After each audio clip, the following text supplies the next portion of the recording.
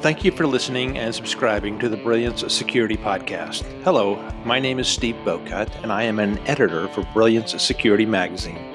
Brilliance is an online digital publication dedicated to the security industry. Our mission, and thus our name, is to illuminate the intersection of physical and cybersecurity. We cover both of these security domains by publishing original content about threats, hacks, products, and security strategies. We hope you will enjoy this podcast and visit us at brilliancesecuritymagazine.com.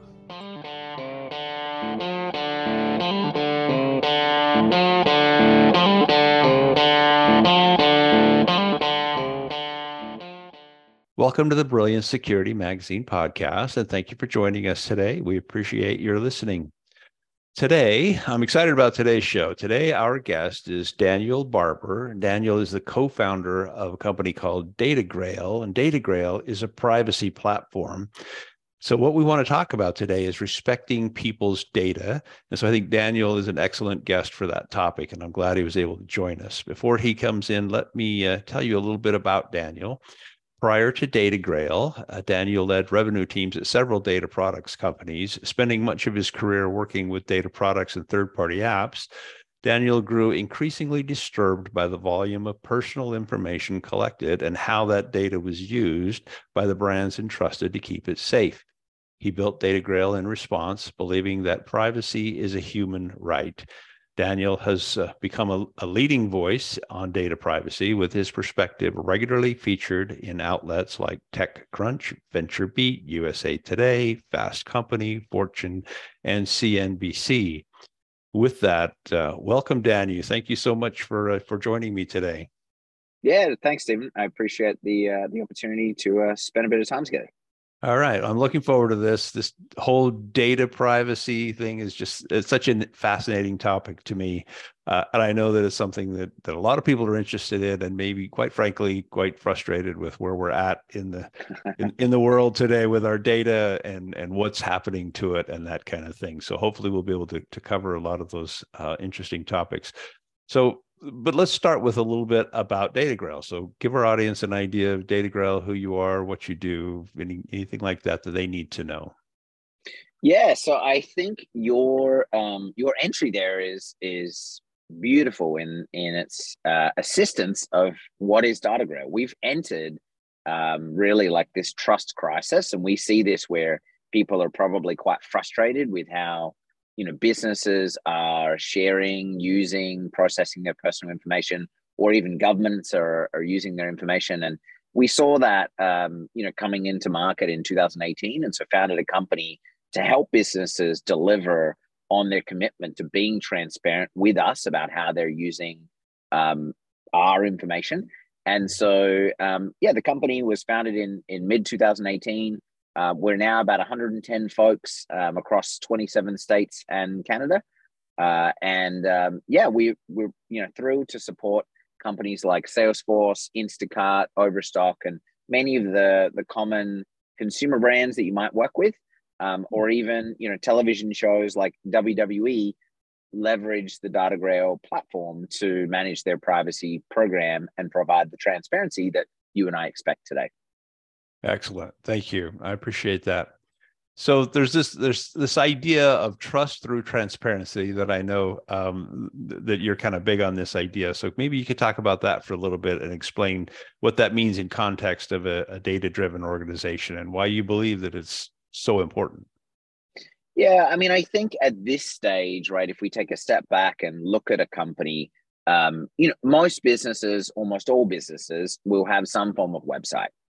And at this point, right, when you operate a website, the website's real sole purpose is to collect your information. That's kind of why you set up a website, right? Whether it's collecting an email address or collecting a cookie, the company that operates the website is going to try to collect your information.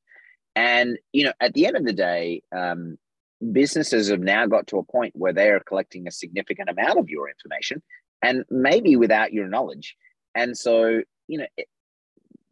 consumers ultimately are generally comfortable with how businesses use their information if they understand why that information is being used, right? So a couple of examples. if you think about Netflix, right?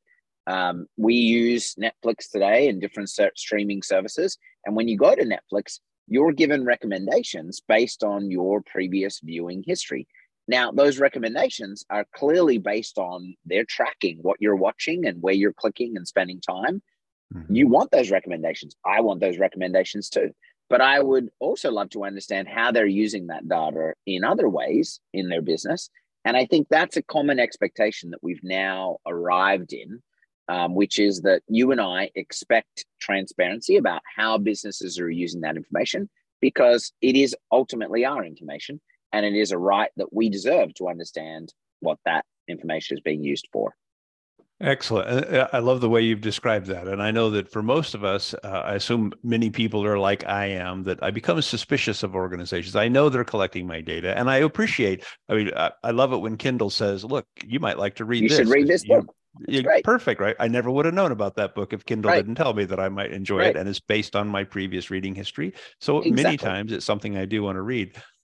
But what happens if I'm an avid motorcyclist? So if I'm on the website looking at a new motorcycle and all of a sudden, I'm flooded with ads about motorcycles, that to me is irritating, and it makes me suspicious of the website that I first went to. And I think it's important that organizations understand that consumers, I think, are aware enough of how this works that they know essentially who's selling their data, and it can be frustrating.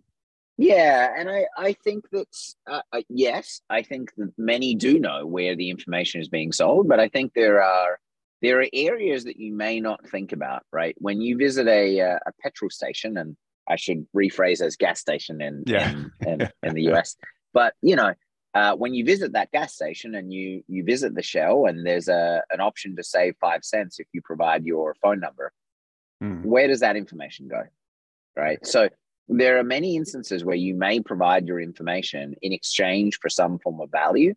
Usually those have some connection to sale of that information being transferred somewhere else. And so I think we've got to a point where businesses see value in that exchange. Consumers do too. They just need to know how it's happening and why it's happening. And if that transparency is provided, that significantly increases the trust that a consumer will have with that business, because they feel comfortable with that exchange. Right. Exactly. That's true. If I know you're going to do something with my information and that happens, I'm not upset. But if I don't know you're going to do with my information and something else happens, then I could very well be upset. So what are some things that organizations can do around this transparency idea, to help consumers or users know what's happening with their data? Yeah, so I think there's a lot of things they can do. Obviously, the obvious one is updating your privacy policy to reflect what types of activities are you doing with individuals' information, right? So that is the public policy that people can go read. The challenge is of course, that document is pretty lengthy, and most people won't read it, right? And exactly. Phrasing it in a way that's legible for the common lay person who may not have a legal degree, right, so that they can understand what they're reading. So that I think is a step that's important.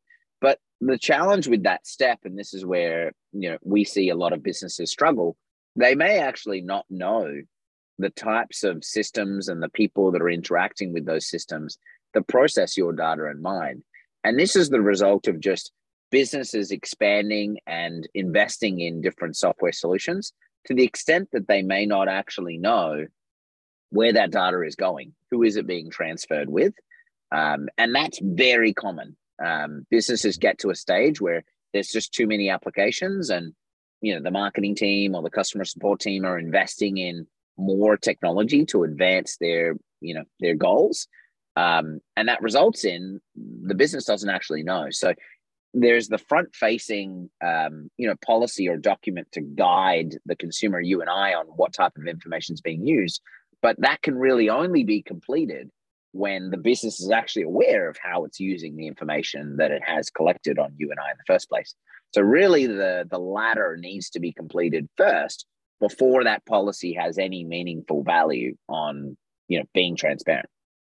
So it sounds like you would suggest that the first step that an organization needs to take is just find out what they are actually doing with information that they gather. Where's it all going? And I know that could be difficult. And I guess at some point it seems like at some point they may not be responsible anymore. So if I collect users' data and I exchange it with a business partner, now I can't regulate or even know what that business partner is going to do with the data, right? I mean, it can go and on and on and on from there. So is there? That's right.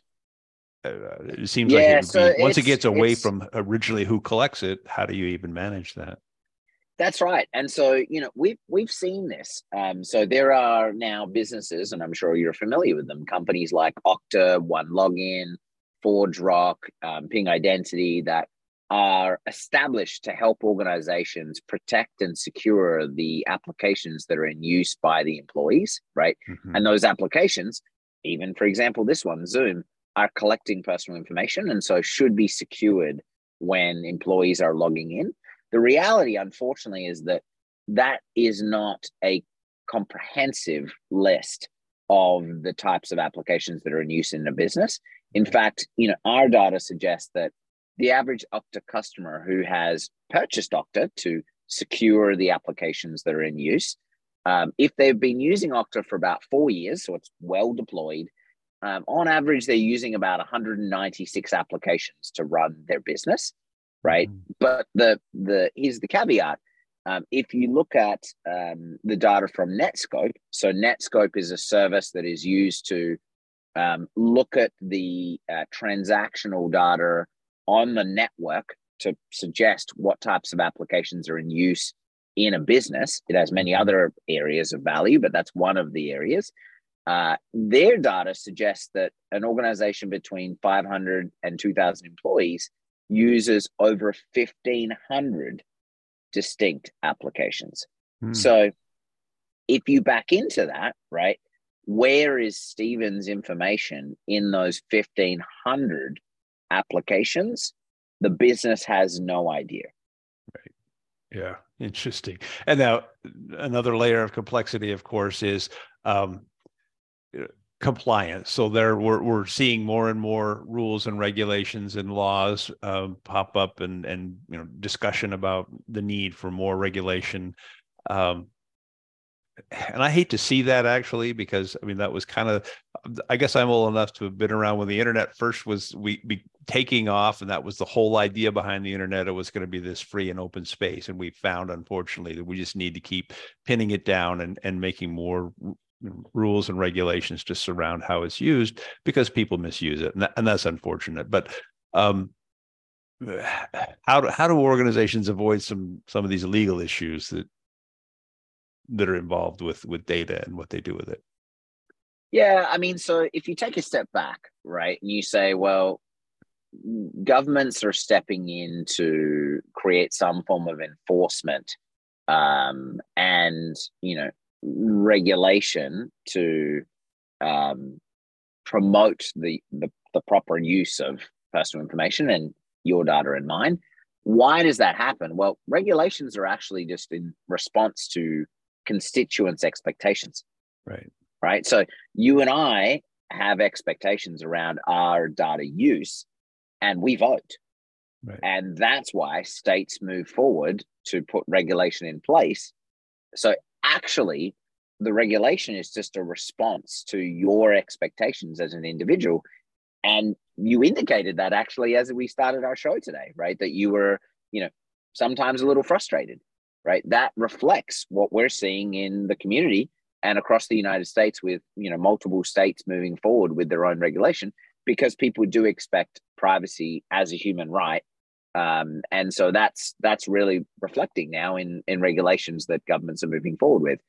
The compliance of those regulations is an aspect and an area that businesses need to adhere to. However, the reality is that's actually the exhaust of the process, right? So everything we described of trying to understand the use of those 1,500 applications and what are they doing, that needs to happen before you can even discuss the topic of compliance. Because if you haven't actually done the activity, the compliance has no meaning. Right. Yeah. And that's fascinating. So from your perspective, it'd be interesting to know, do you see a proliferation of more laws and, compliance issues?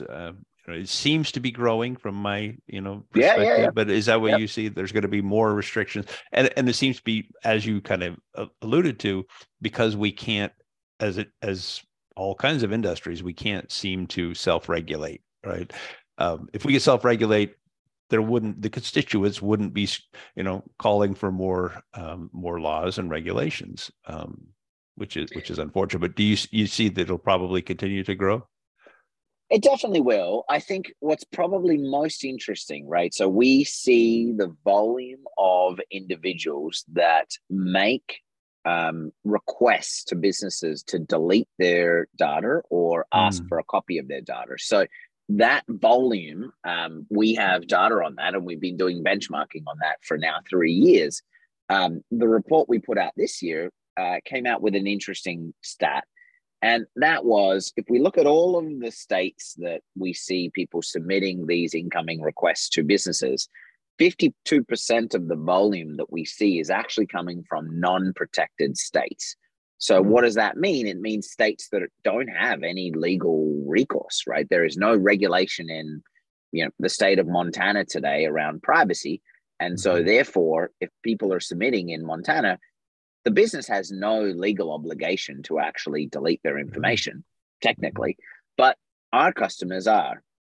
And what that tells you is that it's actually more about the brand and the business adhering to the brand expectation of its consumer. And so actually, if done correctly, brands will self-regulate, because the downside of losing that trust with the consumer is greater than the investment in ensuring it's established. Interesting. And I want to talk about some of these brands that are doing it right. Before we get there, what keeps other companies from doing it right? So what are the significant barriers that companies face when trying to be transparent about their data usage? Yeah, I mean, I think it's the challenge that we see across a lot of organizations. One, it's a people challenge, right? So this is a new organizational problem, relatively new, right? And you've got it requires collaboration across multiple functions. So, who owns the policy on a website today that indicates the use of data? Well, it's probably a legal policy, so it lives within the legal department. And so, ultimately that would fall into the general counsel or chief legal officer's purview and responsibility at the ultimate level. But then who owns the protection of your data and mine in an organization? Well, that's probably the security department, right? So the information security department, and that is the responsibility of the security team to protect the personal information and information of you and I. Right. So that's why we're having this conversation. But the reality is those two groups need to work together. And so have they worked together in this way in the past? Probably not, right? That's a new discipline.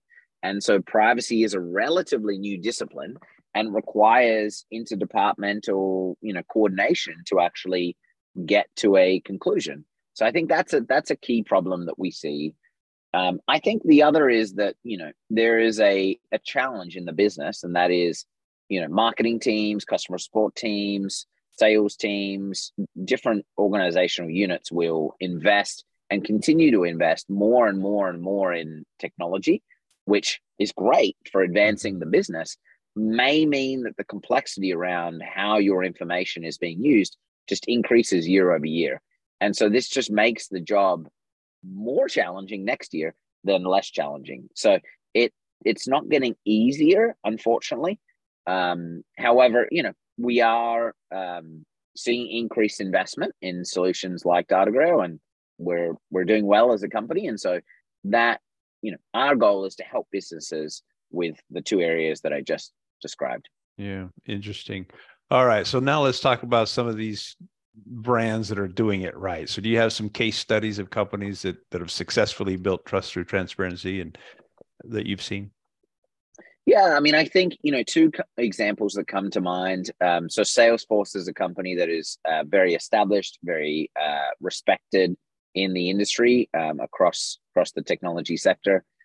They invested pretty early in DataGrail, and I think trust permeates throughout their organization, and it really extends beyond just how the business uses our information. It actually relates to how they make decisions and think about their organization at its core. And I think that extends then naturally into the field of privacy. So they have a strong desire to be transparent with how they're using our information. The other one would be Overstock.com. I think they are, expanding their operations and have been doing quite well. And they also have the desire to ensure that people are aware of how their data is being used when they make a purchase, or perhaps they're evaluating a purchase. And so I think those two organizations come to mind that have invested early, and we see as trying to lead the market in their respective fields. Yeah, that's interesting. And the thought that comes to me kind of ties back to a comment that you made at the top of our conversation here is both of those, and I know Salesforce probably a little better because I've actually used the product, but both of those are organizations that are highly focused on brand reputation, right? That's right. They kind of get the idea that you can have the best widget in the world, but if people don't trust you as an organization, they're not going to, they don't really care how good your widget is. So that's right. And I think those things go hand in hand, because that's what we're trying to do, is build trust here, right? So you can give me your information and I won't misuse that information. That's right. Fascinating. Yeah. Okay. Well, thank you so much. This has actually been very fascinating for me, but we are about out of time. But I want to kind of end with an open-ended question. The essence of this question is, what should I have asked that I failed to ask? But the actual question is there anything else that our audience needs to know, either about respecting people's data or about DataGrail?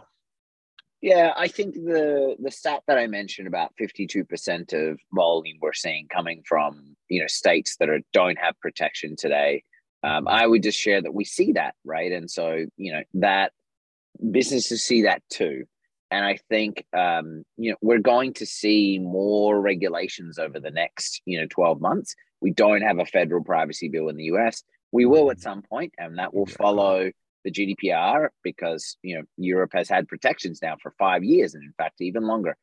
But I think that just being aware that privacy extends beyond the regulation itself, and the right businesses, and hopefully the businesses that listeners today are interacting with, should be responding to your requests to understand how businesses are using your information, because that's something they should provide.